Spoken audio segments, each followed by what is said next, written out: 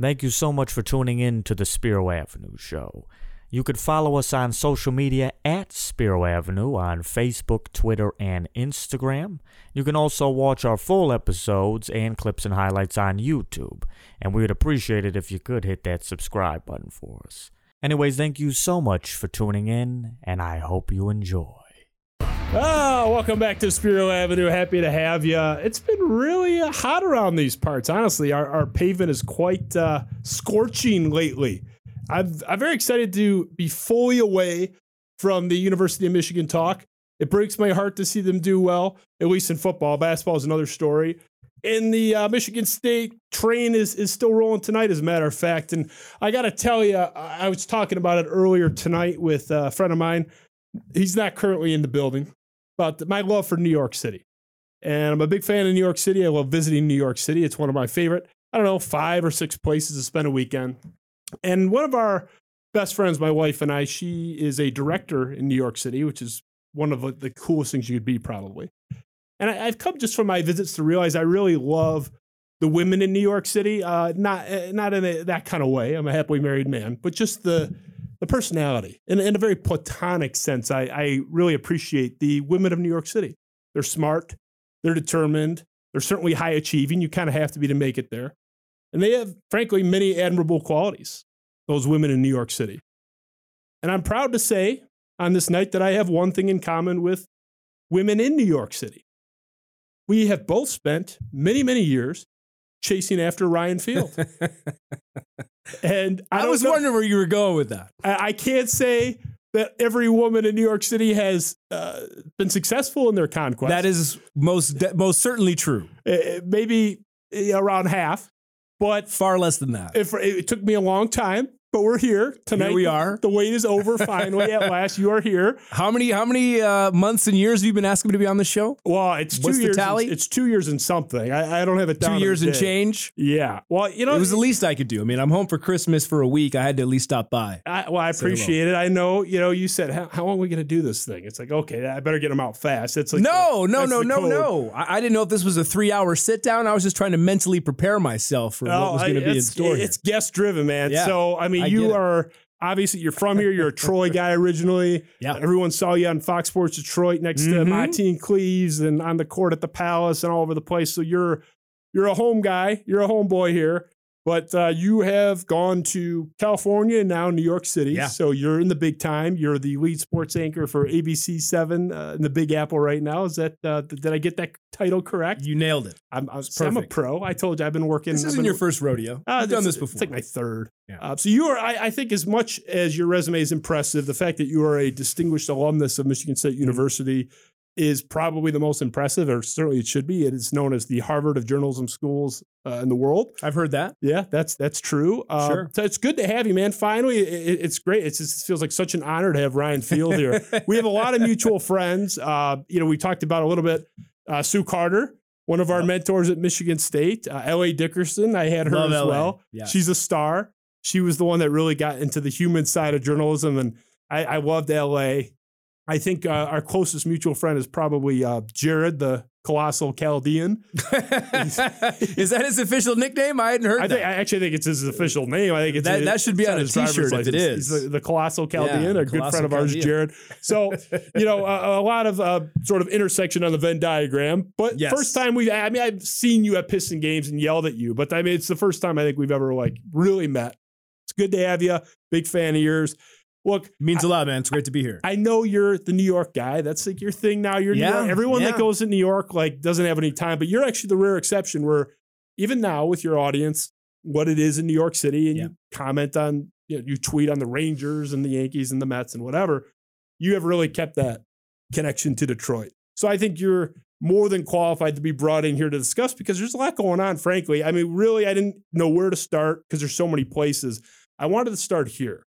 The state of the Detroit Pistons, because this is starting to come up. I don't know if you can, hear this noise from with all those tall I hear the noise. It's a team that's near and dear to my heart, so I pay very close attention to what transpires with that group. Yeah, and you worked right in there. I mean, you were in the, really, I would say 10 years covering the team the for peak FSD era too. That was a fun time. Yeah. So, well, the first half of it anyway. Second half, not so much. Yeah, well, that's all right. I left in 2013, so from like 09 to 13 were some pretty lean years, to say the least. Well, and it's been lean since you left, too, up until very recently.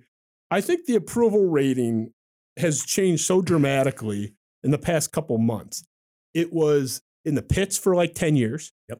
And then everybody, myself included, banging the drum all year last year. It was the most embraced, beloved tank job in the history of the NBA. No question. Everybody loved and loves Cade Cunningham. We're all thrilled with that. I don't think that has changed. But there is a little bit of pause. Wait a minute. I didn't think they'd be good, but up until last night, they were 4-24, now 5-24. Yep. Dead last in the NBA. They were kind of a trendy pick. I thought it was stupid, but a trendy pick to maybe be in playoff contention. No one thought they were going to make the play-in game. Exactly. There was some talk of that, for sure. We have departed from that. They are the worst team in the NBA. There's nothing fluky. A lot of these games have been blowouts. Yeah, their over-under was, I think, 24.5. Which I was betting the over. A lot of people were. When I saw that. And their pace is like 14. Yeah. It's been bad. I think we're getting a little bit too insane, though. I'm curious what you think. So this is a few days old now. This is the most updated that's been posted. The odds for the next coach to be fired in the NBA. We pulled this. I'm curious for your thoughts on this, so we'll start here. Okay. The next coach to be fired odds. Dwayne Casey, this is right after Luke Walton was fired, by the way. This was the updated odds. Dwayne Casey is the favorite. If you want to bet, this is a source bet online. Dwayne Casey is a 2-1 favorite to be the next coach in the NBA. Fired Frank Vogel of the Lakers 3-1. Then you go down to Stephen Silas in Houston. Mm-hmm. Willie Green 6-1. So, look, I think it's insane to want to fire Dwayne Casey at this point. Even if he was third or fourth on this list, like maybe the fact that he's the odds-on literal favorite to be the next fired, I think is a little crazy. Where do you stand on this? Well, look, I don't think he should be fired. I think, the team A got younger. I think they've had a lot of the young guys who succeeded last year, a la Sadiq Bey, be in a major shooting slump for the majority of this season. Up until recently, he's kind of turned the corner. Once he started donning the headband, all of a sudden things seemed to start going his way. Coincidence? I think not. And look, the injuries haven't helped. Olynyk, losing him was huge, and obviously having Grant out. You had Cade Cunningham miss all of training camp, so he's going to come in and not be the guy that you thought he would be right out of the chute. But in a way, I think it's a blessing in disguise because you didn't want them to make the playoffs. You wanted them to get another top 5 pick with Blake Griffin's contract coming off the books. So now all of a sudden they've got all this financial flexibility this summer. You're going to have another, at least as it seems right now, a top 3, most likely top 5 pick. And you add that to the young nucleus that I think is only going to get better. You're starting to see signs from Killian Hayes, Cade Cunningham, all of a sudden in the rookie of the year conversation. I think they're in a great spot. And I think Dwayne Casey, I know a lot of fans are frustrated with his rotations and things like that. But, the expectations for this team were 24 wins from Las Vegas, which pretty much tells you what everybody thought of this team. Yes. I think a lot of what's gone wrong is outside of Dwayne Casey's control. I think for this team, I think he's the right temperament to lead this group. I know Troy Weaver likes him. So I do not agree with those odds that you posted on that board. Well, and those odds are reflective of the attitude of, frankly, a lot of people out there. I mean, I mean, you have a Twitter account. Maybe your followers and the people in your ether are nicer than mine. I think that's probably a safe bet. I have a lot of parasites in mine. But there's a lot of people out there that are saying fire him. I think that's kind of crazy. I mean, but for what purpose? I mean, the team is still in a rebuilding mode. I mean, if you came in and you expected them to be a top 4 seed in the Eastern Conference, wow, and they had 5 wins right now, I mean, come on. I mean, the expectations for this team were nothing. This guy, Dwayne Casey, was brought in to kind of bridge the gap during this rebuild. And then I think eventually he's going to retire in the next couple of years. They're going to bring in a new coach to then take them to the next level, a la Larry Brown taking over for Rick Carlisle, and, to get them to the next, to get them over the hump and get them to a championship caliber team at that point. So I think Dwayne Casey has done what he was brought here to do, nurture the young kids, and kind of foster a very cohesive locker room. A lot of likable guys on the roster. I was talking to Johnny Kane last night. He said this is the best group of guys individually he's ever been around. Talking about the guys on this team, And, you just talk about the culture that he's instilled there. And I think the best is yet to come. I think people are just a little, pardon the French, butthurt by what happened because there was a lot of hype coming off of last year. But look, it hasn't panned out that way. I do think they're going to finish the second half strong as Killian gets better. Cade Cunningham continues to settle in. You're going to get Jeremy Grant back healthy, assuming he doesn't get traded. Olynyk coming back is going to be a big deal. So I think they're going to finish strong the second half of the season, get a free agent to come in, whether via trade or whatever, another top 5 pick, and then they're going to really take the next step next season. Yeah, I mean, the valid criticism that I think could be out there, and valid criticism does not equate to, fire him, by the way. Right. But the valid criticism that exists that I've heard is, why wasn't Cade Cunningham being more ball dominant? Why isn't the offense flowing through him more than it was? Now we're starting to see them pivot to that. So I think he's getting there. And the other thing was, what's going on with Saddiq Bey? He's been lost for a month. Now, the last 2 games, he's come out firing and he's looked like last year's peak Saddiq Bey. I think, look, here's where I stand. If they are anywhere in this range, 4-24, 6-26 or whatever in December of next year, then I'm like, okay, something's awry. We have to be farther along. Anything earlier than like 2 months into next year, to me, like near the halfway point's way too soon. Is that a fair sort of I think that is fair. That's a fair line. Given the fact they're the 3rd youngest team in the NBA, given all the other obstacles they've had to overcome, I think that is a very fair assessment at this point. And I think Troy Weaver would agree with you as well. Oh, yeah, I would go out on a limb limb and say that. Yeah. I say you go out on a limb. I think you're talking to Troy. I'm not talking. I am not talking. I know for a fact he loves Dwayne Casey. You're talking to somebody. This is just based on what I've heard and read and everything else. I know you got a lot of context, Ryan. So here's what I would argue why there's some maybe, apprehension with going forward with Casey, even though I don't agree with it. I think he's the right guy for right now. The stakes, frankly, are quite a bit higher because, look, you have some higher when? Right now they're higher? Well, no.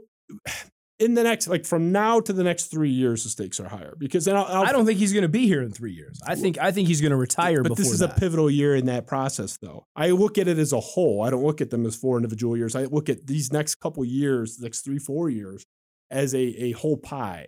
And look, here's what I'm getting at. When Lawrence Frank was here, I mean, look, there's some wackos out there. I like to think of myself as pretty sane. I didn't give a fuck if Lawrence Frank squandered the career of Charlie Villanueva. It didn't matter.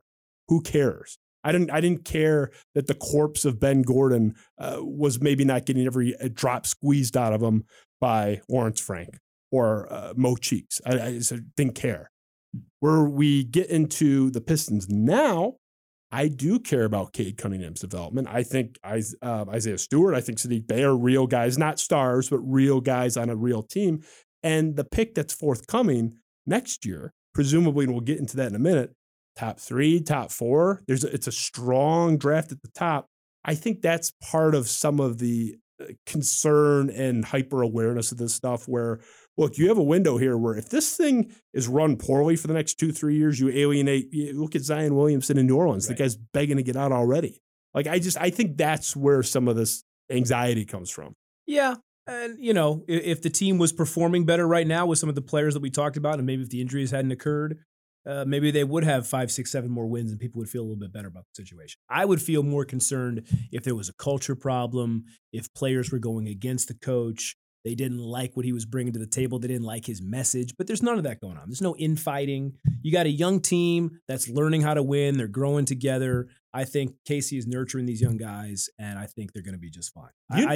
I think if we're, to your point, 2-3 years down the road and we're still talking about this, completely different, even to your point, halfway through next season.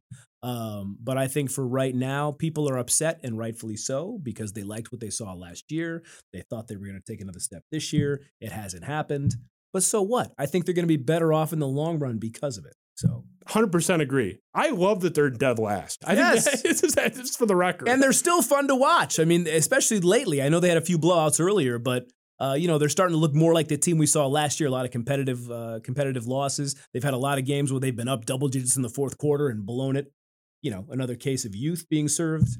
So I think ultimately the franchise is in a good position. And, in today's day and age, everybody wants things to happen overnight. It's just not going to work out that way. You made the point about that it's not mutiny or anything like that. The coaches' relationship with the players is still good, and that's important. You were there for the Rip Hamilton mutiny. What year was that? Yeah, with Custer. With John Custer. Yeah. It was like 11 or something? Yeah, I want to say it was 11. Right in there. And when they had a fist bump at practice, we had a huge deal. We made a huge deal about it. Like there was video of it. Like that was supposedly them making amends. They had a little fist bump as Rip walked by him in practice. And those years were just a mess all the way around. And Custer was in over his head, great guy, but he was kind of dealt a bad hand with the roster and everything else. So it was tough circumstances all the way around. And I think they wanted Rip to come off the bench. I think is what led to that. Boy, it's funny because I haven't thought about those days in a long time, and there wasn't a lot to remember that was good from that part of Pistons basketball, that era of it. But yeah, man, it was definitely when that went down with the fist bump and everything, it was a huge deal. And looking back at it now, it's just silly. Rip got mad ever since he signed his extension, and then they traded Chauncey for Iverson. That was when sort of the spark that he resented, and it was never the same after that. Yep. I've always said, funny story, by the way. I was in the elevator. This is a true story. I'm ready. So I'm in Charlotte. And back then we had Eli Zared and I both doing the sidelines. So remember the games used to be on Channel 50? Yep. And half the games were on 50 and half the games were on FSD. So I think it was the first year that FSD had all the games. So they brought in Eli from the Channel 50 coverage per the Pistons, and they had me there already from FSD. So we had two sideline reporters, which in today's day and age is unheard of. So it was me, Eli, George, and Greg.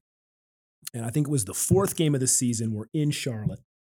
And Eli says to me after shoot around, and he says, man, what are we going to talk about with this team? He's like, it's been the same group for the last 6 years. There's no storylines. I think they started 4-0 out of the season, so it might have been the fifth game, or 3-0, and it was the fourth game. And, they'd come off the tough Eastern Conference Finals loss against the Celtics the year before. You still kind of felt maybe their run was maybe coming to an end, but they were still kind of one of the best teams in the East. And he's like, what are we going to talk about? And then next thing you know, everybody's phones start going off that they had traded Chauncey for Allen Iverson. And it was literally not 2 minutes after Eli was bitching about how there was nothing to talk about with this team and what are we going to talk about and whatever. So we go back to the hotel, and there was an article written about this. I think it was on ESPN.com, how Rip and Tayshaun had gone to Chauncey's room at the hotel afterwards, after the shoot-around. And I don't think Chauncey was at shoot-around, but nobody knew why. And I think looking back at it, you're like, well, now we know what happened. And it was just me, Rip, and Tayshaun in the elevator at the team hotel. Oh, shit. And they were just yelling back and forth to each other and just kind of like, this is BS, just very upset, very frustrated. And that ended up being like the talking point of this ESPN piece that came out. But I was the one that was in the elevator with those two as they got the news. And deservedly so, they had every right to be upset. I mean, it was, it kind of caught everybody by surprise. And that was really a turning point in the franchise the day that whole thing went down. Was just, it was the end of an era. You know what I mean? It was, in that sense, it was a turning point in the franchise. It certainly didn't pan out the way that they wanted it to. They got Iverson about 3 years too late, in my opinion, maybe 5. Yeah. But I'll never forget that day. That was one of my craziest days in the 10 years covering the team. The day that trade went down, and the fact that they traded McDyess too, but then they ended up getting McDyess back. Like that was part of like a wink part of the deal. Like they were going to waive McDyess and he was going to come back, and now that's not allowed anymore. I don't think by the NBA. They kind of have a new rule that you can't trade a guy and then waive him and then bring him back. But just a crazy moment in the history of the Pistons, and just the way the whole thing went down, and everybody was just so upset. And, if Joe D could do that one over and the Darko one over, I'm sure he would do him over again tomorrow. There's no question about it. Well, the Darko one for sure. The Billups thing, look, I think that's one of the more overstated, worst trades in Detroit sports history. It was harmless. The team was done. The team wasn't done. Okay, I mean, they finished with the best record in the Eastern, or second best record in the Eastern Conference the year before that. That team was done in terms of titles. I'm not saying they were done. They were not going to make the playoffs. They were done as a legitimate contender. Their run was probably over, yeah. It was 100% over. So I understand what Dumars was doing, where, look, this has gotten stale. We've hit the ceiling. We can't get past where we've been the last, 3 years in a row. They got bounced in that round, 2 or 3, whatever it was. We have to do something. Iverson, he was still pretty good the year before. I mean, really, I agree with you. 3 years too late. Like he started the decline, but it was like a huge drop off from his last year in Denver to his year with Detroit. Right. Look, I'm not saying, it was a brilliant trade that went awry. I get what he was doing though. And to me, it's titles or bust in sports, like in a big picture. They won 0 titles either way, in my opinion. If they keep Billups, it didn't matter. But that's interesting though. So you're on the elevator with Tayshaun. They were on their way to Chauncey's room. They were tight, man. That whole whole group. And they were so mad at Joe because they were all caught off guard by him. They never got that core back. Like it was just, it never did feel the same. I think it never felt the same. I mean, Chauncey was the head of the snake. You know what I mean? He was the guy. And I remember him talking about how, all he did for the organization, he gets traded, and the next day they're welcoming Allen Iverson in, and he's holding up Chauncey's jersey, the number 1. And now Iverson's wearing it. Like, come on, bro. That's like just rub that salt. Yeah, I mean, that's about as bad as it gets. What was that like when he got there, when Allen Iverson got there? Like, did you have interactions with him? Yeah, I mean, he was Allen Iverson. I mean, there was a lot of gambling stories that are definitely off the record. As part of covering the team, but and obviously something that he had a problem with for a lot of years. Definitely a different type of personality than Chauncey was. I didn't like it from the beginning when they traded, especially because Chauncey was such a fan favorite. I mean, everybody loved Iverson too, like as a whole, but I'm talking about Detroit fan. So when he came in, it didn't seem like a good fit from the jump. Yeah. And it ended up being the case. And a lot of that was the fact that he was well past his prime. I don't blame Joe for wanting to mix it up a little bit. I don't know if that was the way that I would have gone to mix it up, but hindsight is 2020. I don't know if you're a Bill Simmons guy, Ryan, but the Book of Basketball, one of the more entertaining sports books ever written by Bill Simmons, he described, and this is a paraphrase, but I remember pretty close. He described Allen Iverson as the most beloved player by other players in the NBA. That everyone he talked to in the league that were still in the league, coaches, players, they had so much respect for this guy, how hard he played and how much he squeezed out of that 5'9" frame of his.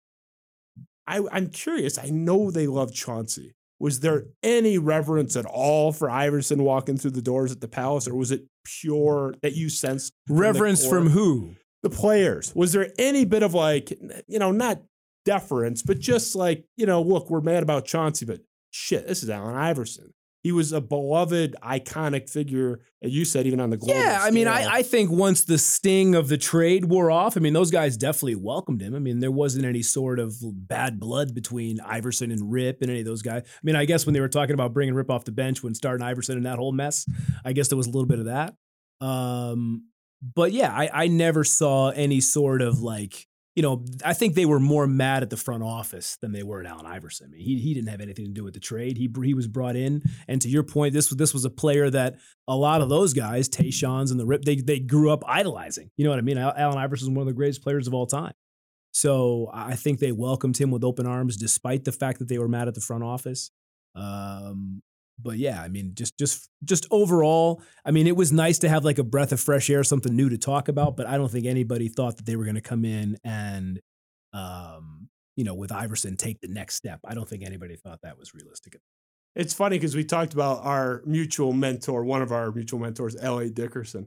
I was a student at Michigan State still when the Iverson trade went down, and I was with. Thanks for aging me, by the way. Appreciate that. I don't want to get into that. You're like, I was a freshman in 2009. You're 14 years old, sir. I don't want to talk about things that make me feel. It was actually 2008 when the trade went down. 08, 09. I'm a self-conscious guy. It was my first semester up at Michigan State, though, and I was actually talking to L.A. Dickerson. Appreciate it. And I come out of that conversation like 100 text messages about it. And that was back, text messages were fresh back in 08. But it's just funny, that connection. You were on the elevator. I was with L.A. Dickerson, who we both know, when I found out. Look, I thought it was defensible. I thought they were fucked either way. It didn't matter. So it's like, whatever. Why not roll the dice? That was, that's where I stood on that. So sell some tickets. Makes sense. Yeah, whatever. It was harmless. Like they were done anyway. It just, it expedited their downfall. Yes. It was what they did in the next 5 years where, why are we paying A+ money to C+ players like Villanueva, like Gordon? Right. I mean, that's where you kind of the shit. Which was the following offseason, by the way. Yeah. They were like, what are you doing? Like Villanueva. And it's one of those where the Ben Gordon one. Gordon was defensible because he was hot. He was good with the Bulls, especially in the series against the Celtics. Yeah. It was like 25 points a game. He was really good. Defensible. Villanueva indefensible, even when it happened.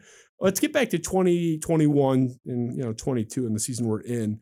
Cade Cunningham, I'm sure you caught wind of what Dave Bing said, that we don't have the guy you can build around. Maybe you didn't. Dave Bing said on the air, this, we got a good player, but we need a real point guard, which was an interesting comment. Here's where I stand on Cade Cunningham. I'm curious where you land on this. I look at him. You look what he's done now. He's 16, 6-5 as a just turned 20-year-old. He came in at 19. December, he's up to 19 points a game, 19, 6-5. Again, just turned 20. I view him as not yet, but a top 15, 18 type player. I don't view him as LeBron, Kevin Durant, Steph Curry. I view him sort of as that second tier where, more of like an A-. Good enough to maybe be the best player on a champion, but borderline. Is that sort of a fair assessment for Cade Cunningham? Do you think I'm underselling him, overselling him, or kind of about right in that 15 What month are range? we in? December? December. I mean, we're 2 months into his NBA career. I mean, we're making some pretty grand proclamations being 2 months into his NBA career. You're like David Klein from the Spartan Hoops. I'm just being real with you here. I think his ceiling could he be like a Grant Hill type player, maybe without all the crazy hops? For sure, I think he could be. Could he be putting up 25 a night? I don't think there's any question about that. I love him. I think he's great. I do not think he's transcendent. I think he's an A-. But I think that they can be fine with an A-. I think they have to pair. When you have Kevin Durant and all these guys singing his praises and talking about how much game he has and stuff like that, when you're getting that kind of love from the best of the NBA, I think that says it all. And I think the thing that I like best about him is his demeanor. And Steve Kerr was saying something about it. I saw a few other coaches saying about it, how the game never speeds up for him. He just goes at his own pace. And for a kid who, to your point, just turned 20 years old, and can slow the game down, I think is pretty impressive. And I think he's only going to get better. I think not having training camp obviously hurt him. So he's kind of learning the ropes in regular season action, which is not easy to do as a rookie, especially one that, maybe isn't as explosive as a Jalen Green type player. But I think the Pistons, if they could redo the draft, I think they'd take him again, number one. 100%. I loved when he played Jalen Green. I mean, we saw in the exhibition season too, Jalen Green's trying to get in his head, running up and down the court, barking in his ear. And Cunningham just does not give two hoots in hell. He just does not care, doesn't react, has no sign of being affected by it. It was, if anything, better, but didn't seem to be even motivated by it. It was just whatever. And they asked him after the game, and he said something to the effect of, that's more theatrics. Like I'm just here to play basketball kind of thing. I think that's the kind of guy where, look, if you're in Game 7, Eastern Conference Finals, NBA Finals, whatever, he's got the ball. Look, the best player can have ice in the veins and miss a shot. But if he screws up or misses the shot, it's not because he's scared. Nope. He's not scared. Yep. He might miss. He might not make the play, but he's got the talent to make the play, and he's got the mentality. And I really think that's what made him the number one pick over Jalen. I think the front office just loved his demeanor. I think they loved his character. And then when Jalen Green was saying all that crap about Detroit afterwards, it's just like, okay, now we see why he wasn't the number one pick. Because Cade Cunningham, if he went number 2, wouldn't be trashing Detroit the same way Jalen Green was trashing Detroit, right? So I think that's why, just another reason why he went number 1. And I think once the team gets better and Detroit gets more fanfare, look, this kid could win Rookie of the Year. I don't think that's out of the realm of possibility, especially I think he's going to get better each month. You already talked about the numbers going up from November to December. So he wins Rookie of the Year, let's just say. The team takes another step next year. I think he's going to be the most popular athlete in Detroit. Right. he's going to be way up there. I mean, already in December, it's like 19.5, 6-5. I think he's like 47% from the field. So it's efficient. It's not like he's taking 100 shots. Like he's got an efficient, balanced, strong game. Right. He's not an ace defensively, but he's well above average. Yep. And again, he's played most of this year at 19, now 20. It's like this guy, I think, is a stud. Going forward, this is a huge piece coming in next summer, and we're going to see that.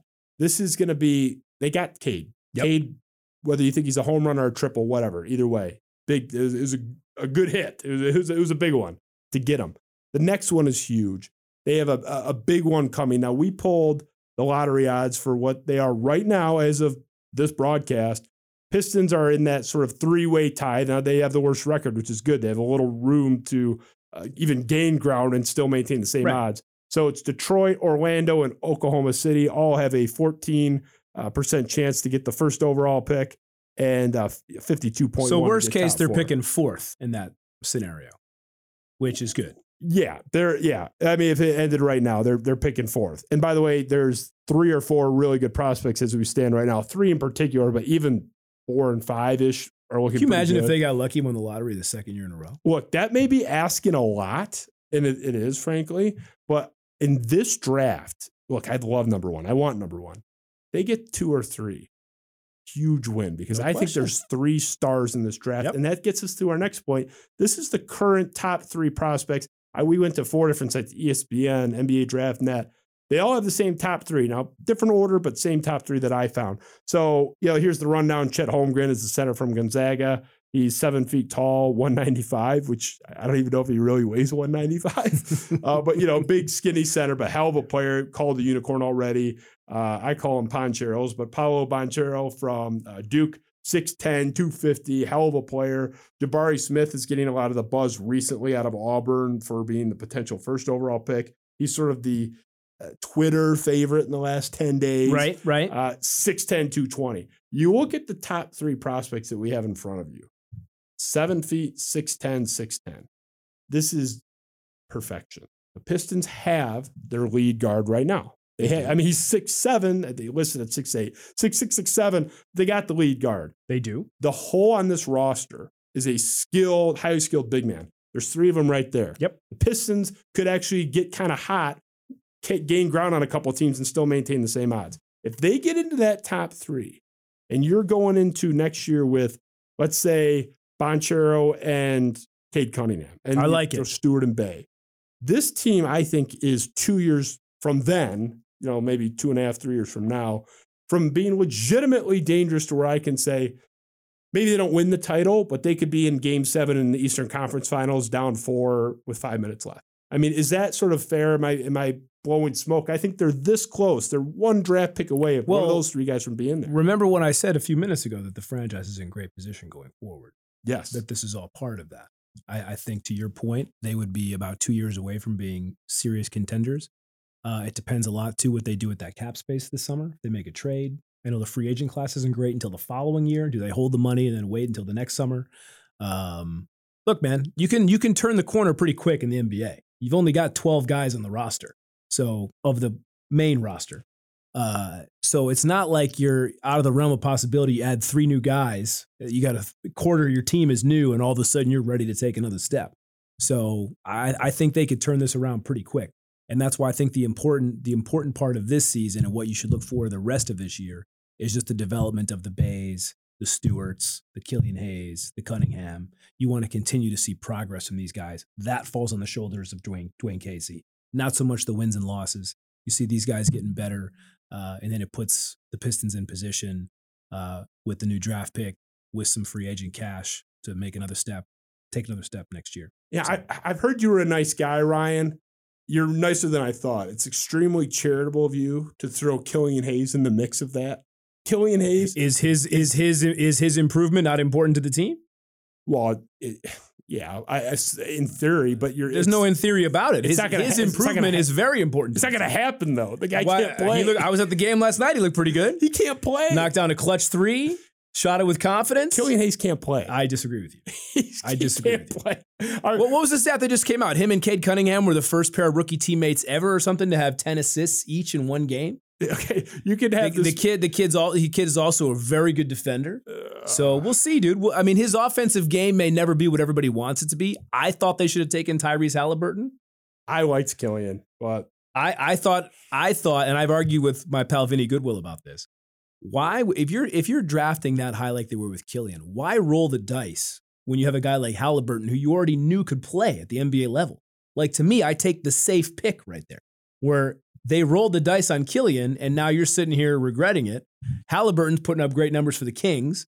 So I thought that's where that was the direction they should have went.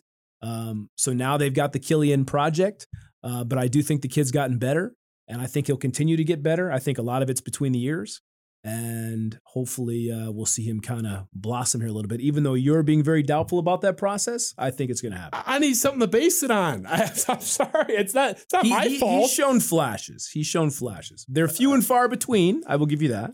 But he has shown flash. Yeah, well, okay. I mean, we disagree on Killian. I defended him all offseason. I said, and this was the guy that you wanted. I wanted Tyrese Halliburton. You win.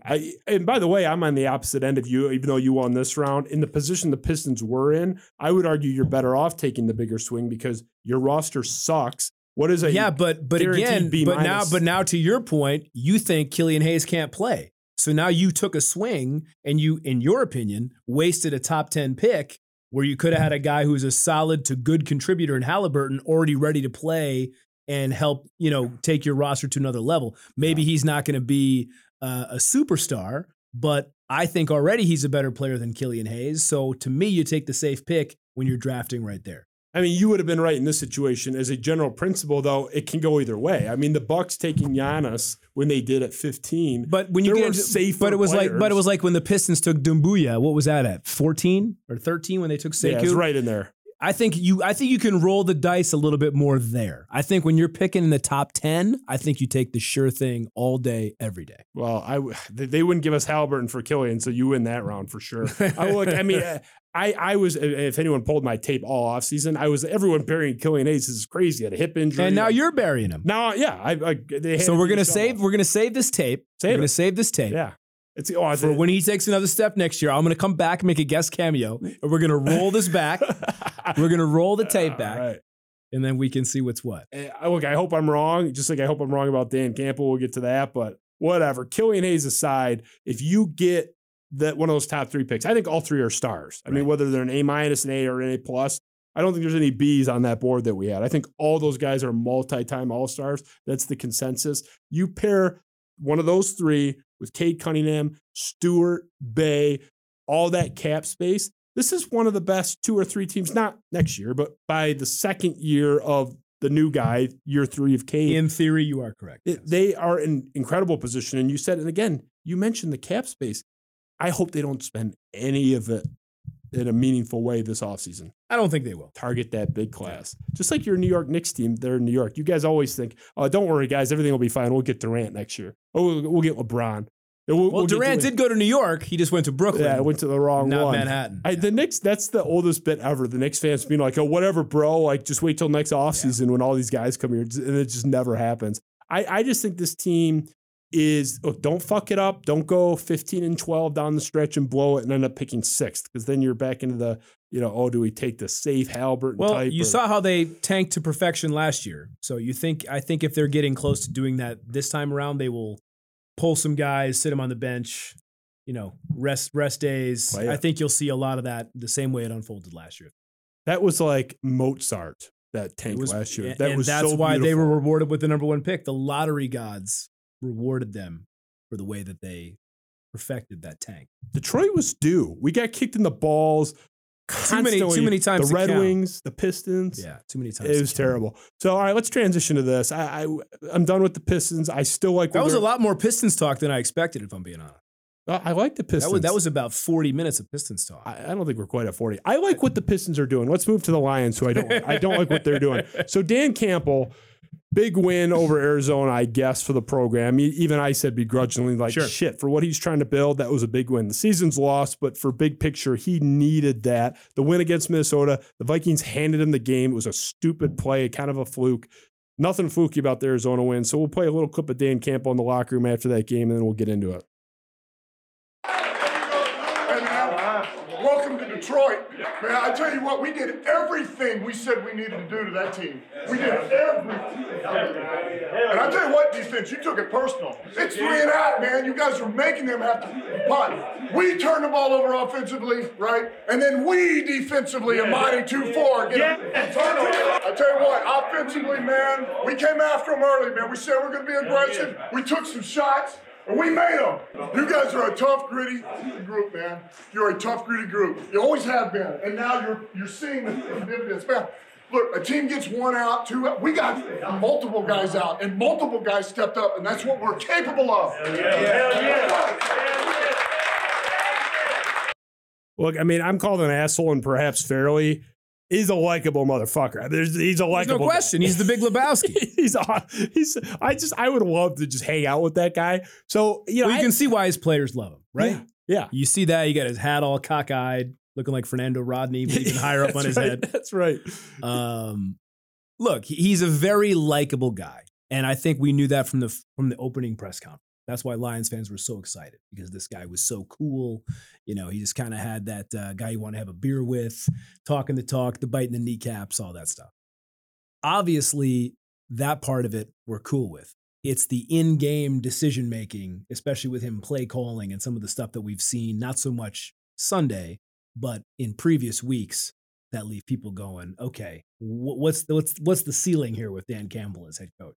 Now, could he be learning along the way? For sure. And is this the right roster to do it with? For sure, because they're not expected to do anything. And you hope he's going to get better. Yesterday was kind of, I think, what we wanted to see. Like, if you had said before the game, like, what are the Lions going to look like next year or the year after? I think we saw that yesterday. Playing hard on defense, laying some big hits, some big interceptions, playing fast, playing clean. Jared Goff looked good. I mean, they just dominated a really good Arizona team. I think that's kind of like Lions football in the future. That's what you want them to look like. And we saw that yesterday. Is that sustainable under Dan Campbell? I don't know. That's the question that needs to be answered. I don't think it is. And look, I mean, I was digging around, Ryan, you know, and we could have done a graphic on this, but I didn't think it was compelling enough. But just fact check me, anyone out there, because the facts are there. Jim Schwartz had wins like this where people were talking about, oh my God, this is the turning point for the Lions. Jim Caldwell, his first season went swimmingly, famously, kind of got a little stagnant. Then he had a big win in like week 9 against Cleveland or Cincinnati or something in year 3. Everyone was like, okay, the Lions are back on board now and everything's going great again. We've seen this happen before where, okay, that was a big win. Even Matt Patricia, the specific example, when he beat Bill Belichick on Sunday Night Football at Ford Field, Patriots were like a 2-touchdown favorite, just and dominated Tom Brady, shocked everybody, not just that they won, but how thoroughly they dominated the Patriots, a Patriots team that played in the Super Bowl later that year. I've seen this movie before where we have a mountain of evidence that this isn't going to work. And, you know, Patricia, mountain of evidence it wouldn't work. Oh, that win over New England was so fun. Oh, this win over Arizona was so fun. That's a good team, a potential Super Bowl team, and you dominated them. I wouldn't say I don't put anything into it. I put very little into it. I have to see it on some sustained level. That was an effort we haven't seen all year. They've played hard. They haven't played hard and well really all year. I don't buy it. You seem more neutral. If I had to pin you down, are you a Dan Campbell guy? Do you buy this working? Because I just don't. I think he's the wrong guy. I think he's a guy that obviously Dwayne Casey has had more success in his coaching career. That goes without saying. But I think Casey is kind of like a bridge the gap coach where he's at in his career, retiring in a couple years, I would think. Dan Campbell's that guy too. They're bridging the gap when they're ready to be like, if that day ever were to come that the Lions were going to be playoff/Super Bowl contenders, I can't see Dan Campbell being the head coach. I think for this roster and this team, and you know they want to get another high draft pick, I think he's where they want. You know, he's the guy they want there. I mean, they gave him, I think, was it a 6-year deal, which is completely mind blowing that they gave this first time head coach a 6-year deal, or in essence, a first time head. But I don't think he's the guy going forward. It's so incredible that they needed to give him 6 years. Yeah, like based on give me a 3-year deal, right? No leverage. Nobody else even called to interview him. I mean, this isn't like That was Lions management at its finest. I should say Lions ownership. Valenti was on the air, all offseason saying about that 6-year deal. Oh, well, they had to because no one will come here. I'm sorry. If Sheila Ford Hamp had told Dan Campbell's agent, look, I'll give you 4 years to be the head coach right now. Right. I'm not doing 6. He would have taken that. And if he wouldn't, he's an insane person because no one else was even calling him. So again, I think the Fords are just reprehensible owners. Are you into the Lions, the curse of Bobby Lane, Detroit versus everybody crap? Because I think they wear their own anchor. I think they own their own baggage, or they should. I think that's fair to say. I mean, maybe there is something to the Bobby Lane thing. I think it's more a William Clay Ford thing. Ever since he bought the team, they've not done anything. I think it's that more the family. Maybe once they sell the team, the curse will finally be lifted. But yeah, dude, I mean, you got when the team is so bad, you have to have some straws to grasp at. You know what I mean? So I think that's what a lot of that is with the fan base. I mean, look, dude, you're a Lions fan. I'm a Lions fan. I've seen them win one playoff game in my lifetime. And I remember I was a freshman in high school when they beat the Cowboys. And to think they were one game away from the Super Bowl back then is still mind-blowing when you've seen all the futility from Lions football ever since. And I remember thinking, I'm like, this could be like the team of the 90s. Like this team is set up to succeed. And I think they made the playoffs 3 more times after that and never won another game. And with Barry, I mean, in that deck. But yeah, I mean, it's a revolving door of crap is what it is. And the fans buy in every year, and that's just the way it goes. I've had some heated arguments on the show, right? These people buy this stuff. Like Sam Day, a buddy of mine, Woodward because they want anything to feel hopeful about. Because it's been so bad for so long that they need any ounce of hope to get them excited, and that's what you see. Because it's been so bad here it's delusional, but it's been so bad for so long. And, maybe now the Fords are starting to wake up a little bit because now you're starting to see people not show up. I think they said there was like 42,000 there yesterday. And that was probably being generous based on the pictures that I saw. I mean, the place is half full. I went to the game when they lost to the Eagles. I took my nephews there and it was maybe a third full, if that. I mean, it was embarrassingly bad. And people have always said, like, will the Fords finally make some changes? Will something happen once people start not showing or stop showing up? And I think maybe we're starting to see that a little bit. I don't know what's going to happen following that, but it is interesting to see a lot of the apathy now amongst the fan base that you're not seeing people show up on Sundays to watch that team. Although I would have liked to have been there yesterday. That would have been great. It would have been fun. It would have been fun to be there. 2 points about what you just said. First of all, nobody could show up. The TV deal is so lucrative that the team would be a lucrative. No, but it's not a good look, especially in the NFL when you don't have full stadiums. I mean, granted, it was embarrassingly bad the last few weeks. Yes, I agree. But secondary to that, and piggybacking off what you just said, even if they are humiliated to the point where, look, we got to do something, this family, this bloodline, is not capable. This isn't a lack of wanting to do something. I'm sure they would prefer to win. They don't know how to win. They can build a winning football team like I can give birth. I mean, it's not biologically possible. They can't. So the whole, stop going to the games, that'll force, like, unless it forces them to sell, which I don't think they'll do for a I don't think they will either. We're stuck. And look, you said it, we're Lions fans. I am. People think I hate them. Like I love them and hate them.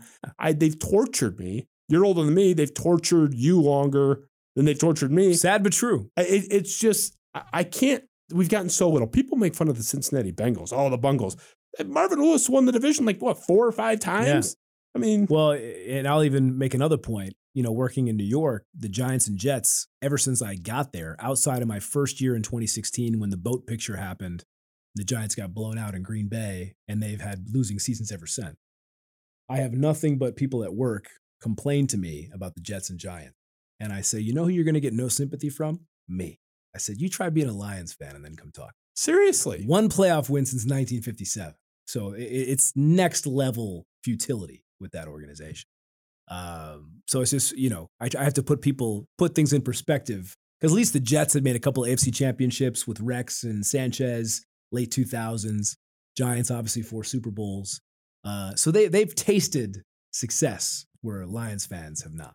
I always laugh when Mike Valenti will declare himself Giants free on the air and stuff. And I mean, they've been bad for a while now, but they won probably the most rewarding professional sports title in the history of pro sports in 2007. I mean, maybe if you want to say the 2004 Red Sox, like beating an 18-0 Patriots team in that game, like derailing a team from Boston's perfect season, the best quarterback of all time. Right. It's right up there with the 2004 Red Sox. It's the greatest pro sports team title ever.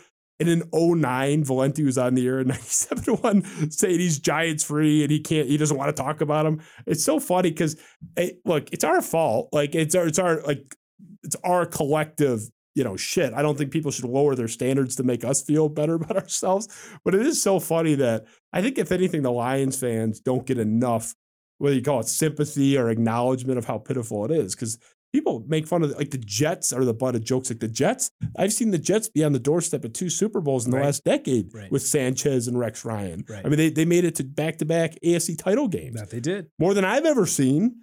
I mean, I think the Lions have it particularly bad. And let's talk about someone who has it particularly good, I would argue. Transition to this. Mel Tucker in Michigan State. I was wondering when you were going to get there. I wanted to touch on it a little bit. I would hope so. Great year 2 for Mel Tucker. I don't care what anybody says. Not good. Great year. I was so impressed with what they did. Obviously, the Kenneth Walker season was unbelievable. The one thing I've heard that, look, I don't care. I'm all in with this program, with this coaching staff, everything they're doing. I don't have apprehension. But the one thing I've heard from Spartan fans that are not Spartan haters, that are alums that love the school and want them to do well, there's some concern. Kenneth Walker was so transcendent. I have argued best player in my lifetime, arguably the best Michigan State football player in 50 years since Bubba Smith left in the 60s. He was so good. He was worth 4 or 5 wins. This was really a 5 or 6 win team without him. And now he's gone. You're not going to replace him. You're not going to find the next best player in the last 50 years, presumably. Yeah, tall order. Is it a little bit of fool's gold to you? I don't think it is. But is this program in a good trajectory? Even if they win 8 games next year, it slides back a little bit. I mean, what was the over-under? 4.5 this year? 4.5. It closed at 5 right at the end.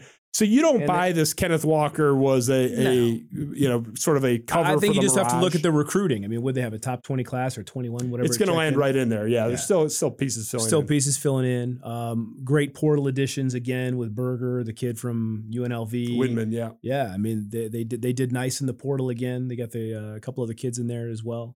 And that's what Tucker, that's his bread and butter. He's going to recruit for you. I don't know how many top 20 classes D'Antonio had, but I know it wasn't many. Well, the one we know the one that was really bad in 16, but they were they were 15 or 16, whatever it was. But he did not have that many top 20 classes. So Tucker's already come in year 2 and delivered that. And I just like his demeanor. I like his approach. I like his attitude. I like how he's modernized the program with the social media and the way they recruit and everything. That would not have happened under D'Antonio, who is one of, if not the greatest coach in Michigan State history. But that was not going to happen on his watch. So I think Tucker came along at the perfect time. And I think this is a team that will be a program that will be reckoned with going forward. They're not going to, win the national championship next season. But I do think with the expanded playoffs, going hopefully to 12 teams, that, it's not out of the realm of possibility that they could be a perennial playoff contender to finish in the top 12 teams in the country. I could certainly see that happening. So as a Michigan State alum, I like that Ishbia, and I forget the other donor's name who wrote the check. St. Andre. Thank you, St. Andre, who, was basically like, how much is it going to take to keep you here? Write the check and let's just get it done. I thought they had to do it. And then it's funny how the college football landscape, after he signed that deal, just like turned upside down. He flicked the dominoes. Yeah, like everything changed. And I think if you're a Michigan State fan, you have to love where this team is at. And now he's locked in longevity-wise. There's stability. There's a lot to be excited about, dude. There really is. And Walker had an incredible season. It sucks that he's not going to be there in the Peach Bowl, although I'd trade him for Pickett any day. meaning like I'll happily take Walker out if Pickett's going to be out as well. I certainly think that helps Michigan State. So I think, like I said, there's a lot to be thrilled about if you're a Michigan State fan going forward. I can't blame Pickett for sitting out. Some people, neither can I. But I mean, with our secondary and everything else, I mean that's a nice win for Michigan State that Pickett is sitting out. Like if you're going to make that trade, Walker for Pickett. Oh, I see what you're saying. I think Pickett was actually terrified he was going to throw 7 interceptions. I'm sure against the friendly skies. It's our incredible. Instead of the no-fly zone, I think it was Fowler who said that in the Ohio State game. It was the no-fly zone. Now it's fly the friendly skies, basically. It's the friendly skies. And it's funny because it's like they were already bad, and then like 2 guys left the program. Yeah, and then you got guys getting hurt. It was bad. They're going to be calling you and I up to see if we have any eligibility left. Like we're going to be you may on the field. actually. Yeah, you may I believe me. I have all 4 years of my NCAA eligibility intact. I don't know. I say you obviously don't buy the negativity around the deal. There's a very who's negative about the deal. Mitch Albom. Mitch Albom came down. Yeah, but that was just more about, like first year coach and kind of like given so much, spending so much of, but it wasn't even the university's money. I just think it was more like the principle of the thing, like giving that much money to a football Well, maybe coach. In general, Mitch's point was a little different though. Mitch came down, he rode down on his cloud from the heavenly skies and, he just was able to galvanize us with his heavenly takes on sports. The things that there's no way he watched one game all year. His issue was the billionaires are going to be running the shop now. That it's going to be the second quarter ends and going into halftime. I read the article and so what? That's not going to happen anyway, though. You think Matt Ishbia is going to pick up his cell phone on his treadmill in his mansion in Beverly Hills and say, Mel, you can't run that jet sweep anymore, bro? No, I don't think it's going to happen like that. I don't think it's going to happen like that. That's what Mitch implied. Like that these guys are going to be dictating schematics. It's like Mitch doesn't know what he's talking about. Sorry. I hope the Matt Ishbias of the world can help out with the NIL deals, and he's already given them a monthly stipend. Yeah. And if that can help with recruiting, then I'm all about the billionaires having a say in this. You know what I mean? Please say all you want. Say all you want. Yeah. I don't think they should be calling the plays, but no. But if you can use your money as a positive influence for these kids within the rules, which are now changing, I don't think I have any problem with that. All aboard. I think you and I are in the majority. There's some fuddy-duddies even in the Michigan State fan base. I can't remember who was tweeting me the other day. It's a guy, he's like a fringe media guy in Detroit, was saying this money should be going to science buildings and shit like that. It's like, I'm so tired of that debate. But it's not the university's money. It's the donors' money. So who cares? Yeah. Hey, like, why are you so concerned? Matt Ishbia has got a rounding error that's going to, on his budget sheet, it's going to get Mel Tucker to stay here. I like, won't somebody please think of the children? Like, just so tired of it. Like, can we just have fun with sports? Spend the money. I think you should worry less about what those people say because those people are in the minority and you shouldn't let them get under your skin. Thank you. I need this therapy. Yes. See, this is why you're here. I'm such a you should not let those people get under your skin. I'm a high-strung guy. I can see that.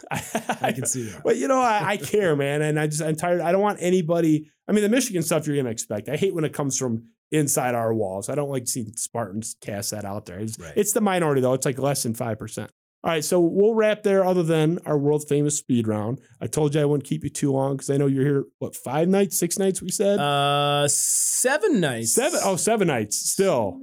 Yeah, Sunday, 7 nights. I'm bad at math. You're giving me 16% this is day time? 2. Yeah, I'm here on day 2. Yeah, you're in high demand. Top priority. You're in high demand. Well, you called me out on Twitter when I was at the Pistons game yesterday. It worked on John U. Bacon. And it worked on me too. I'm here, aren't I? Look, I'm 2 for 2 shaming people. I got to just start being a dick to everybody. Me and John U. Yeah. You and John U. Yeah. Hella tight. But the point is I'm here. Yeah, you are here. You got here just for Jared, the colossal Chaldean. All right, so let's get to the speed round. Speed round, fire away. I'm going to have some fun with this one.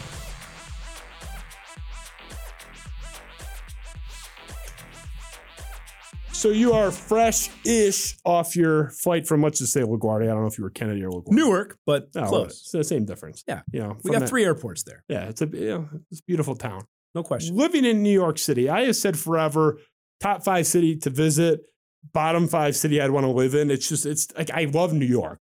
Don't get me wrong. It's, again, top 5 place to visit.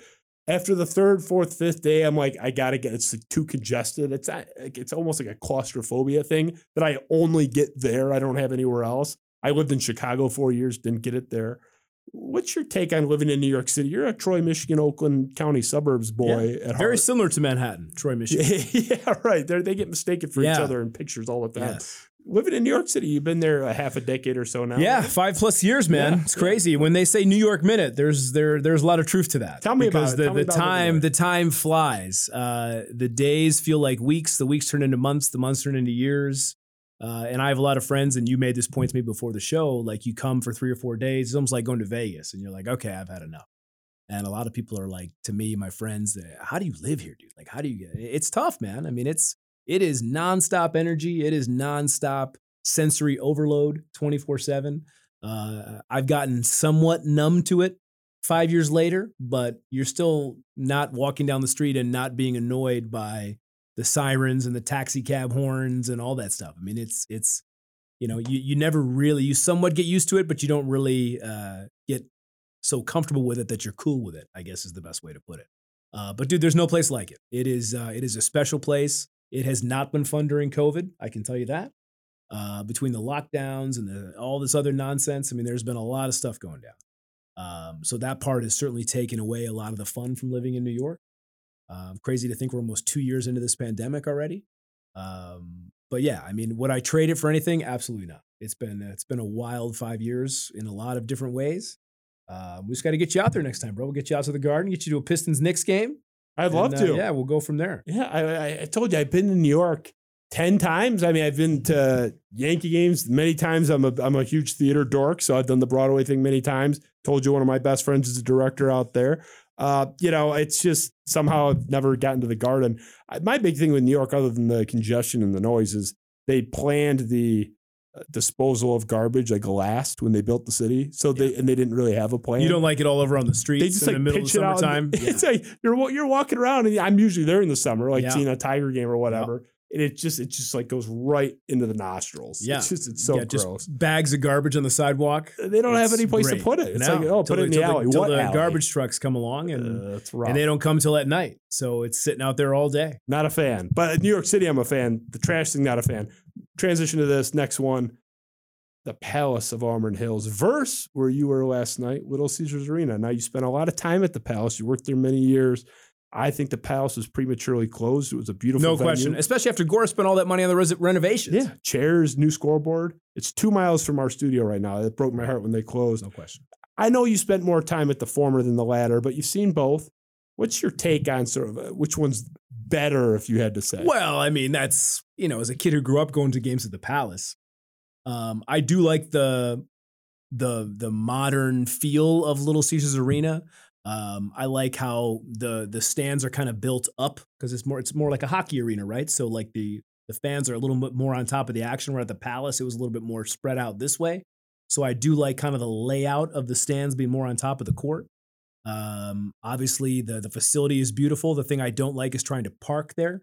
I mean, we were in the line for the parking structure like 45 minutes in the last district, night. Detroit? Yes, in the district. That's the one thing. It was. I don't know what happened last night, dude, but the place was packed for a Pistons Heat game. A Pistons team on a 14-game losing streak. It was packed in there last night, and just the whole setup of trying to park.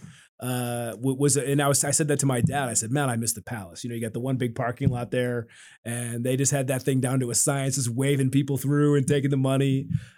But yeah, dude, when that place got torn down, I certainly shed a tear because there was a lot of great memories in that building.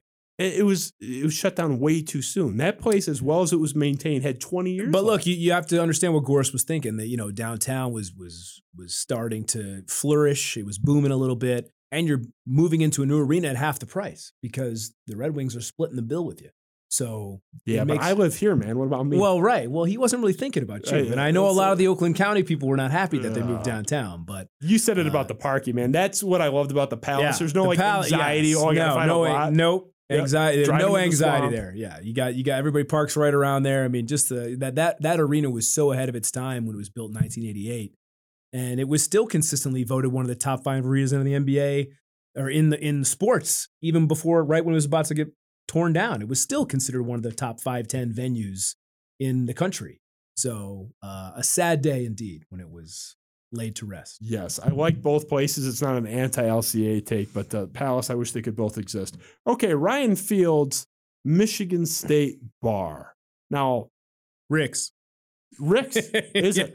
I'll cut you off before you even get Go. there. Yeah, why do you like Rick's? Monday night was the place to be. Rick's was always the spot.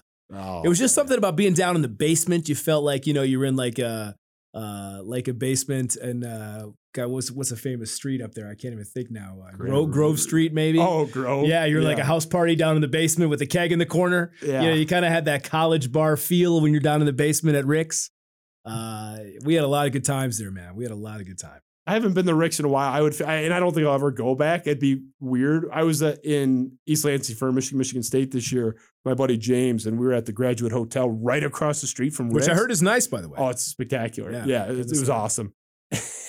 And I made a joke. I was like, "Oh, look at the line for Rick's." Like which it was. It was like around the block, like it always was. That much hasn't changed. And he was like, "Dude, we are 100% not going to Rick's." I will feel like a pedophile like at this point going to Rick's.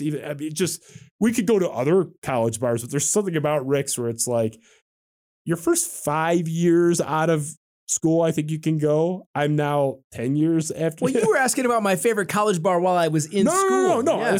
Right. Okay. No, you answered fine. I'm just talking about Rick's. Like I couldn't go back there. No, of course But not. even when I was there, not my cup of tea. Can I get a door on the bathroom stall, please? Nope.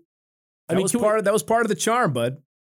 You just got to go in there and roll the dice. No privacy. That's just first how of all, it I don't know goes. who's doing that business at Rick's, but in principle, I just want a door there. Like I want a door. It's weird to not have a door on a stall, but yeah, Rick's. I don't know if they've ever cleaned that floor. I think. No. Again, part of the charm of that place. Yeah. So I don't know. I was more of a post guy that they tore that down though. Everything's gone. I mean, I was there more recently than you as a student. Yeah. When I went up there in October, I didn't know where I was. The town looks completely different. Yeah. Have you been back there? I was just there for the Michigan State. So you were up there too. Yeah, I waved at you when you walked by me. You just totally ignored me.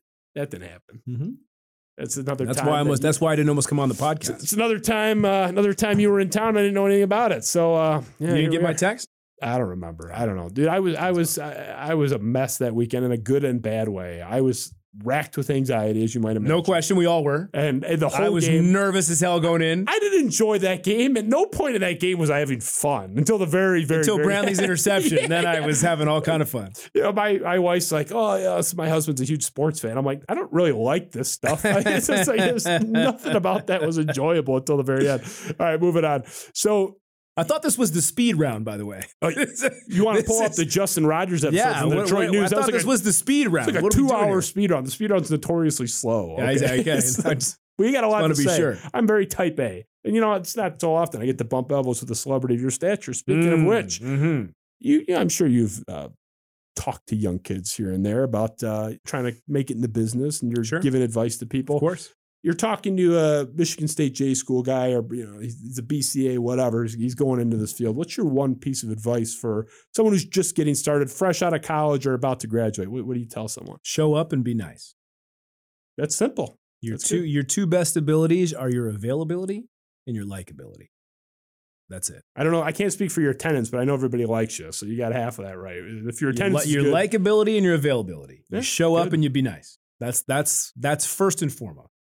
Secondly, you get internship, because that's where you rub elbows with professionals. You can learn things in a classroom, but it pales in comparison to what you learn doing it hands-on, if you will, in the field. I got hired out of my internship, which was given to me or helped out by L.A. Dickerson, who helped facilitate me getting an internship at Fox in Lansing, which they ended up hiring me. I was the weekend sports anchor my senior year at Michigan State. I was the weekend sports anchor at Fox. They hired me right out of my internship, and a lot of great things can happen like that. And, after that, it's networking, and it's so much easier nowadays with social media, which didn't exist when I was in school. Hell, computers barely existed when I was in school. It was a long time ago. So I think those are probably the three big things to make it in this business. Those are all good. Rock solid. Moving on. I had to do it, man. I'm sorry. I don't know if you've done an interview without this coming up. Got to ask about the prices, right? Let me tell you something. I could say on this podcast right now that I had dinner in the Oval Office with the president. Just him and I talking about national security, whatever else you want to talk. People would be like, that's cool. You tell someone you were in the Showcase Showdown on The Price is Right with Bob Barker, they're like, oh, I know. What happened? They want to know all the detail. That's why I'm asking. You could have had that. We'll be here all night telling that story. You have to tell me the whole story, but just... I'll give you the cliff notes. I lied. I said I was a Michigan State student. Oh, here we go. I guess we're playing it here. Oh, here we go. I mean, the best part about... There he is. A few pounds heavier, a little feathered hair. You somehow look older there. Yeah, no question. The T-shirt was tucked into the carpenter jeans, which was a great look with the black belt. I love the Michigan State shirt. Oh, yeah. I think that was a Jansport, if I'm not mistaken. Stephen Barry's rocking. Yeah, Stephen Barry's. Yeah. So I lied and said I was a Michigan State student. I was already a year and a half removed from Michigan State. Little white lie, but it got me on the prices right. Did you think it was more appealing to have a student there? Yeah, because I was talking to my friend who was a producer in LA for a different show, and she's like, they love college kids. Gotcha. So go ahead and pretend that you're a college kid. I said, I could play a college kid. you could despite the feather hair. Now, asshole. Yeah, for sure. Yeah, maybe. Yeah. Grad student, maybe. Yeah. Right. So I got on the show, and they interview you beforehand. They're like, Justin, tell me something about yourself, and you got 10 seconds to sell yourself. And I said, I'm Ryan. I'm a student at Michigan State. I flew all the way in from East Lansing so I could spin the big wheel. And I see the producers make a little note, but you don't know. They know they're going to pick you, but you don't know you're going to get picked. And as you just saw in the clip, I was one of the first 4 people called down to start the show. And if we watch the rest of the clip, I bid on 4 mountain bikes. 1, shake Bob's hand, like, holy hell, this is happening. I play a game called Pushover, win a trip to Barcelona. So within 5 minutes, I've won 4 mountain bikes and a trip to Barcelona, shook Bob's hand. I'm immediately backstage filling out tax paperwork, which they give you the right to refuse the prizes if you don't want to pay the taxes on them, because you have to pay California taxes. So I kept the mountain bikes, which we sold 3 of them. My mom still has the last remaining Price is Right bike in our garage in Rochester. So I go to this show, the wheel, roll a 65 after the first person went over, stayed at 65. Next person went over. I'm in the showcase. I overbid on the showcase, which anybody that's watched that clip now, which is 20 years old, I mean, that was a once in a lifetime opportunity that I choked on big time. You were what, 3,000 or 4,000 off? 3,000 over. Yeah. I was 3,000 over. And you know why they got me? Because the Dodge Ram pickup truck that I bid on, when I rewatched it, was a 4x2. It was not even a 4x4 pickup truck. Yeah. They got me on a technicality, which if you've ever shopped for a pickup truck, I mean, I drive a Ram right now. There's a several $1,000 difference between a 4x2 and a 4x4. But I wasn't listening. I got Bob Barker sitting right next to me. I got models in bikinis right here. I'm not listening to Rod Roddy describe the prizes. And so they got me on a technicality, but the story takes a crazy twist because several months later, the travel agent calls me and says, when do you want to go to Barcelona? I picked this week in September, and I take my friend Laura, who I went to visit. Her and I go to Barcelona. They put us up at the Ritz-Carlton. Price is Right. Not bad. Thanks, Bob Barker. Appreciate you hooking a guy up. We party in Barcelona all week.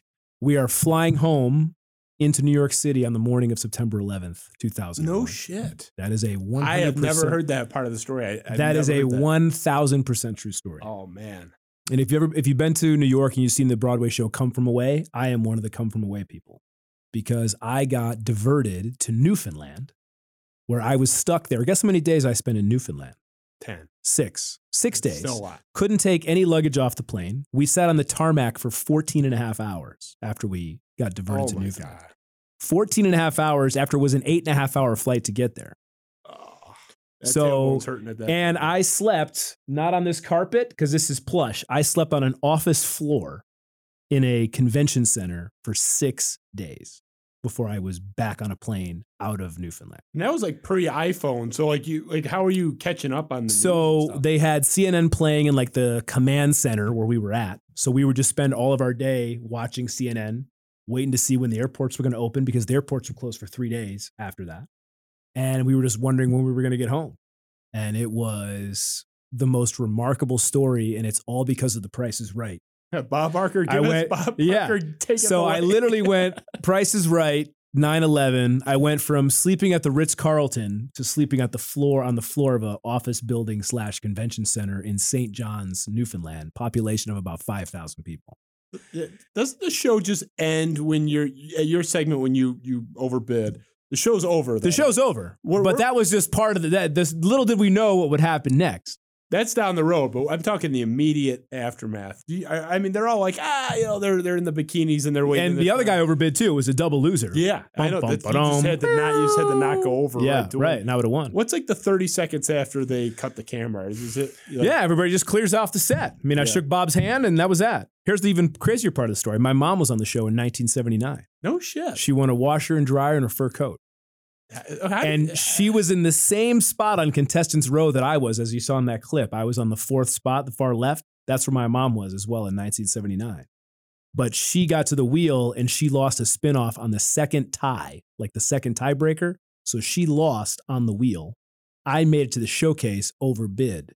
So one day when I have a child in the next 30 years, if the show is still going on, their job is to then finish the Field family tradition of actually winning the showcase on The Price is Right. It's like a relay race. You're passing the torch. Passing the baton, right. On to the next. Right. Yeah, you were just on the real one with Bob Barker. I was on, Rod Roddy. It was the OGs. It was very cool. So it was 20 years ago. It was January 2001. And when I was on the show afterwards, nobody believed me that I was on it because the show doesn't air for another month after they tape it. And I said, no, I swear I won I was up on the showcase. I won a trip to Barcelona. Yeah, whatever. Like none of your buddies believed you. No. And then it finally aired. And it was a huge deal. And then the whole 9/11 story, which there's so many details to that story. I could talk to you about that. That's a podcast in and of itself. But just a crazy time for our country and being so isolated, being up in St. John's, Newfoundland. And the fact they made a Broadway show about it, Come From Away, is pretty crazy. That's wild. Yeah, crazy I never knew. I've heard the Price is Right story. I've seen the clip like 100 times. I never knew. That's the second half of the back story. half of that, yes, which is just wild. The second half. That's bizarre. It's just life is weird, man. I'm telling you. We'll finish here. Best sports broadcaster working today. Now we all know it's Colin Cowherd, but him aside, who's the best? Your idol. Whose picture just happens to be right here on the desk. There's a commissioned painting of him on the wall. I saw that as well. I mean, it's all Spartan stuff, and people are and like, then Colin Cowherd. I met Colin when I was working at FS1. He started there when I was there. Great dude. Yeah, love his style. Great guy. Knows his stuff. Everything you want in a guy who's in that position. I love Joe Buck, and I know people hate on Joe Buck. No, I love Joe Buck's personality. I love his snark. I love the way he calls a game. When you hear his voice, you know it's a big game. And there's not many guys in today's day and age that you can say that That's Al Mike. Al Michaels is another one. I didn't say he was the only one voiced from God who just came from above. That's Oz. That's the great and powerful Oz. The great and powerful Oz. Pay no attention to that man behind the curtain. That's right. Or behind the door over there. I think Joe Buck is one of the best to ever do it, and I know people give him a lot of crap, but I think he's absolutely tremendous. You cannot blow the David Tyree helmet catch and never be on this list. You're ineligible. Look, dude, he had a bad call. It happens. I've had bad moments myself. That was Captain Smith saying, "Let's pick up more speed on the Titanic level." Look, it happens, bud. It happens. It happens in the second quarter of Week 9 against the Cardinals. But in the game at the end of the day, when you're talking about some of the best or one of the best broadcasters in the game right now, it's him. He's got a great voice, and this is your round, not mine. Okay, great. But I was going to say, am I the guest or are you the guest? Give me the questions. I'll ask them. Well, that was the last one. I mean, we all know Colin Cowherd's the right answer, but it's like you almost have to take him off. Well, who would be your answer after Colin? Oh, I mean, it's such a cavernous gap from 1 to 2. I mean, obviously. It's Al Michaels. I mean, Al Michaels. Al's great. I think Al Michaels and Chris Collinsworth are the best pair of broadcasters that I've ever seen or heard. Those guys, look, the people that don't like Collinsworth, I don't understand it. The criticism of him is that, he goes off on, some tangents sometimes, which I don't even agree with. I don't even know what people are talking about. That's more of like a Phil Simms thing, to be honest. But I hate the wooden broadcasters that are just, I'm not going to name names. I don't want to shit on anybody, but they're out there. There's a lot of them that are just, they don't do a bad job. They do a good job. Sure. But there's no color or character to them. They're kind of like a paint by number broadcaster. Collinsworth will be like, I got to be honest, Al, I don't know what he's thinking there. Like that to me, he's the best. Yeah, the best. I love Collinsworth. Color guy. Yeah. But no question. There's a lot of good ones out there, though. I got to say, Cowherd being number 1, but Michaels is fantastic. Legend. He's like 100 years old. He's still awesome. I love Gus Johnson. I love Mike Breen on the NBA. Yes. Gus has his moments where you're like, what did he say? Yeah. But when you're watching a game, you want to be entertained. And the guy's entertaining. And nobody can argue with that. Were you a Marv Albert guy? I love Marv I Albert. liked Marv. I love Marv Albert. Yeah. I love, I think Kevin Harlan calls a great game in the NBA. I'm with you. I love, who's the guy for CBS? It's college football. Don't say Packer. No, not Packer. No. You said football. Shoot. He's basketball. Football, anyway. college football. ABC, not CBS. He called the Herb Haygood catch. Who was that? Haygood against Notre Dame. It wasn't Saunders. No. It's white guy or black White guy? guy. Yeah. He still calls games. Brad Nessler. Oh, Brad. Yeah. Nessler calls a good game. He's fantastic. He's great. I'm with you. Yeah, I like most of them. They like the bigger guys. He called also the Little Giants play. That was Brad that's Nessler. Right. That's right. That's the call of the year. When I hear Haygood, all I can think of is 35-40, 45 minutes. He's gonna go. Well, yeah, I just think of Brandstatter screaming, "Watch out, Haygood! Watch out!" Yeah, right. On the clock play. It's such a homer. But all right, man. Well, we'll get you out of here. I know you're in high demand. Great times, brother. Glad we were able to do this finally. Yeah, I don't know if I should be thanking the Colossal Chaldean, Jared, for you should coordinating this. I give think him all the gratitude. He's made a steal, intimidating guy to say no to. So it was awesome to have you. And seriously, you're in high demand, and I do appreciate you making some time. Anytime, man. I had a lot of fun. You're a distinguished alum for a reason, man. You're a pro. You're the best. Appreciate you. Thank you to the great and powerful Oz on the other side of the now it's like the door, a bookshelf. Yeah. The hidden door does a great job. Eric Williamson, who certainly is in his boxers on his couch by now, our set designer, graphic designer. Thank you to you guys. A lot more in the works. Ryan Field, straight from Newark Airport. Happy to have you for a few more days, and then gonna be back to the Big Apple, bud. Go green, man. Go white. We'll see you at Spiro Avenue. We'll see you next week. Yes, sir.